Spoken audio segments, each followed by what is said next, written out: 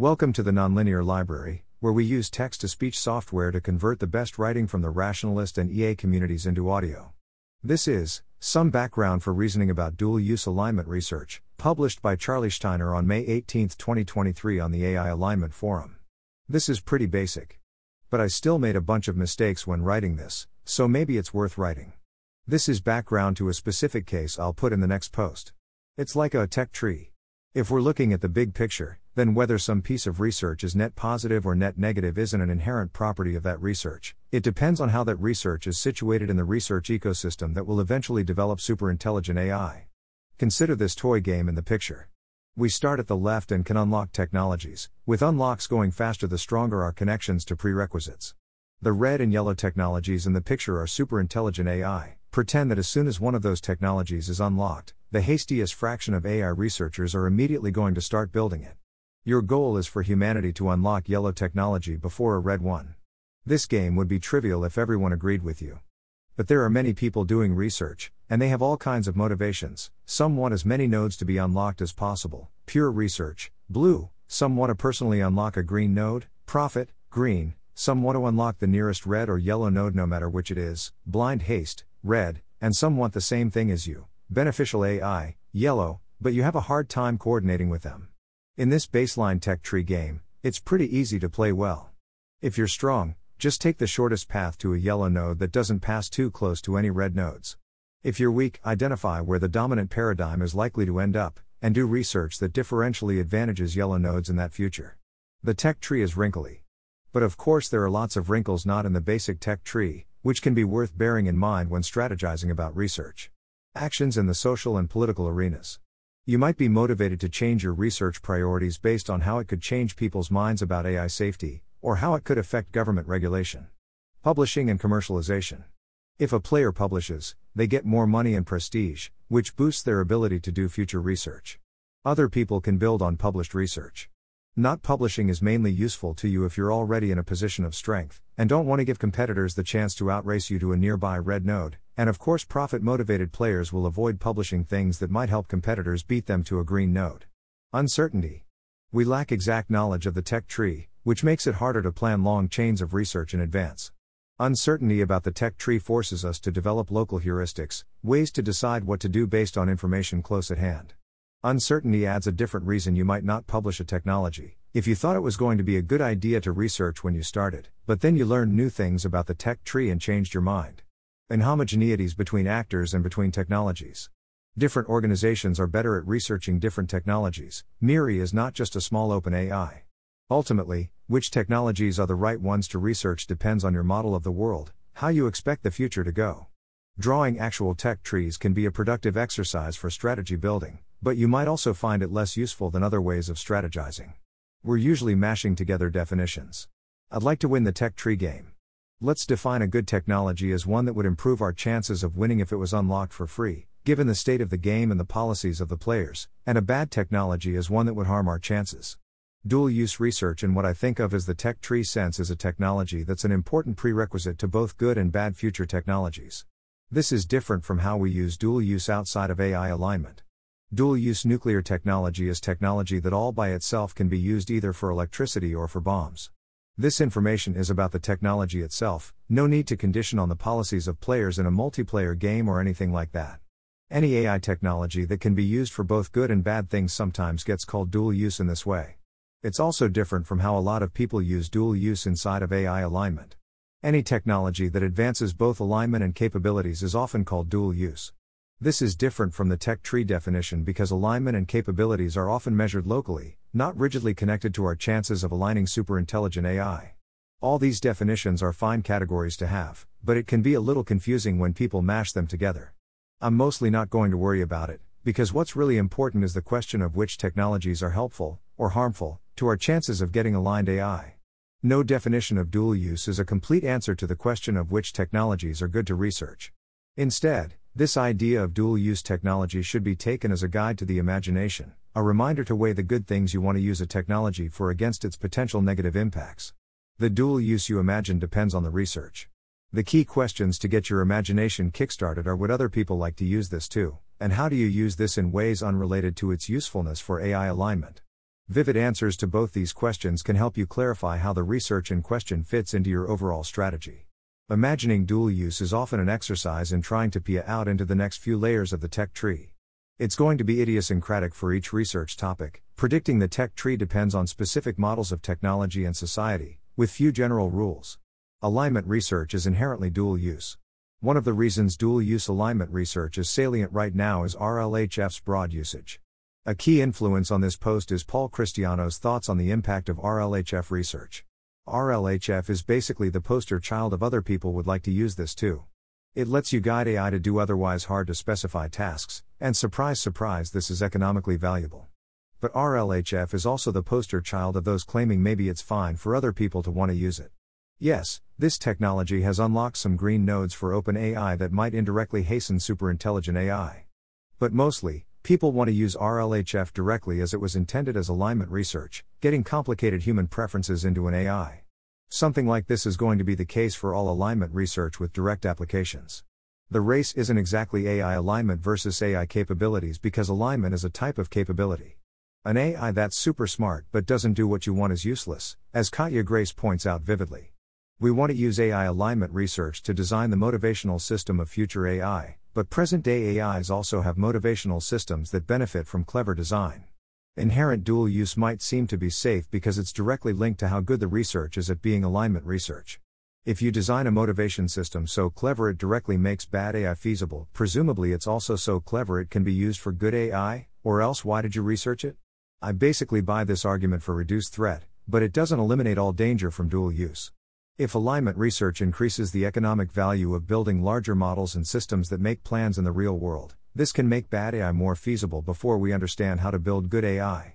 Instrumental research has instrumental dual use. We don't always research the entire alignment problem at once.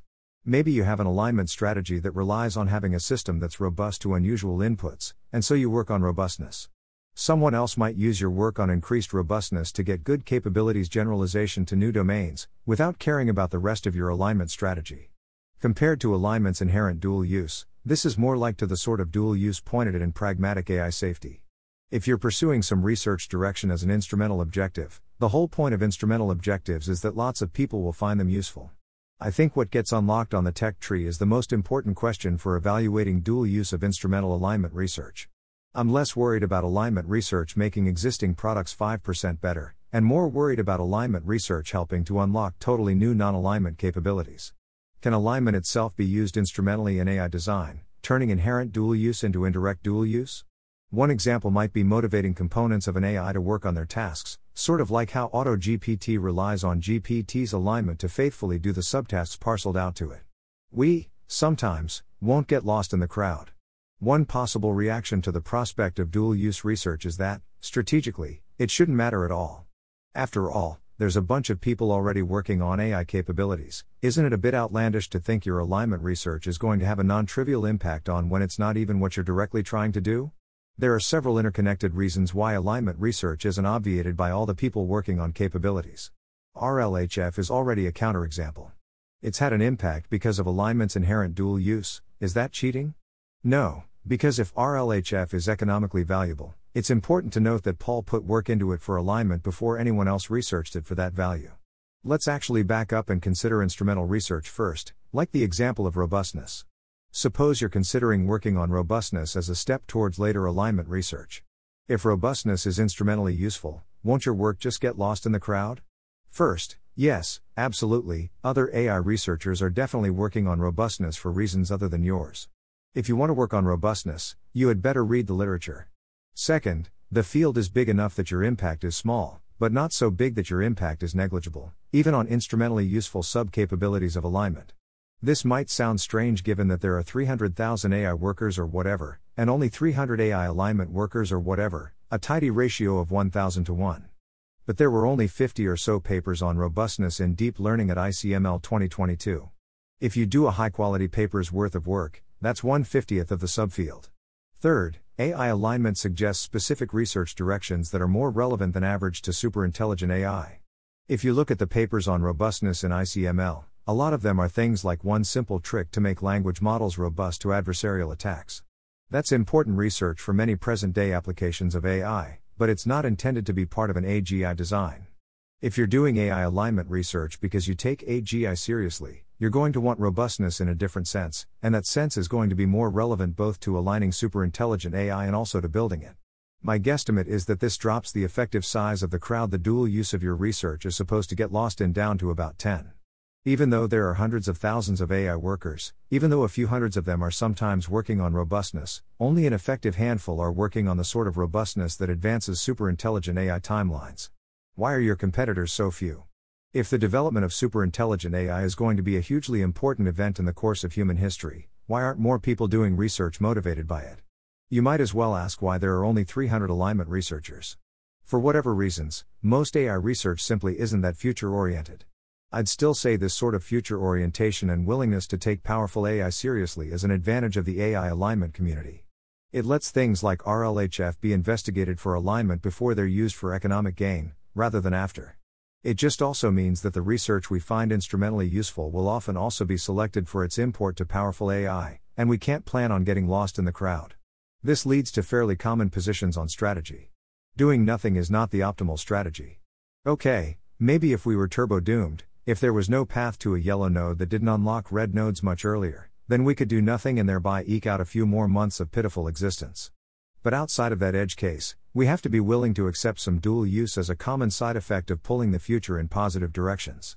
Never deferring research due to dual use is also not the optimal strategy. For important decisions, we should be trying to predict the consequences for the tech tree game a few steps ahead, and sometimes this should lead you to actually reject researching technologies that when viewed locally would seem safe and profitable. This is especially relevant for instrumentally useful research. As a cognitive lever for predicting technologies that seem important or murky, it can be useful both to list out a part of the tech tree you expect to be impacted, and also to write some qualitative stories about intended use and dual use. Second-order effects can be positive and important. I probably didn't devote enough of this post to this, but to state the obvious, there are benefits to publishing prestigious research. Strategies should seek out positive second-order effects like attracting funding and getting neutral researchers excited. I interpret some of Stephen Casper's Engineer's interpretability sequence as giving this advice.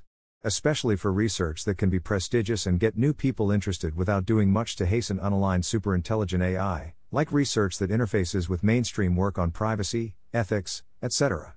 Dual use in such subfields is generally no vice.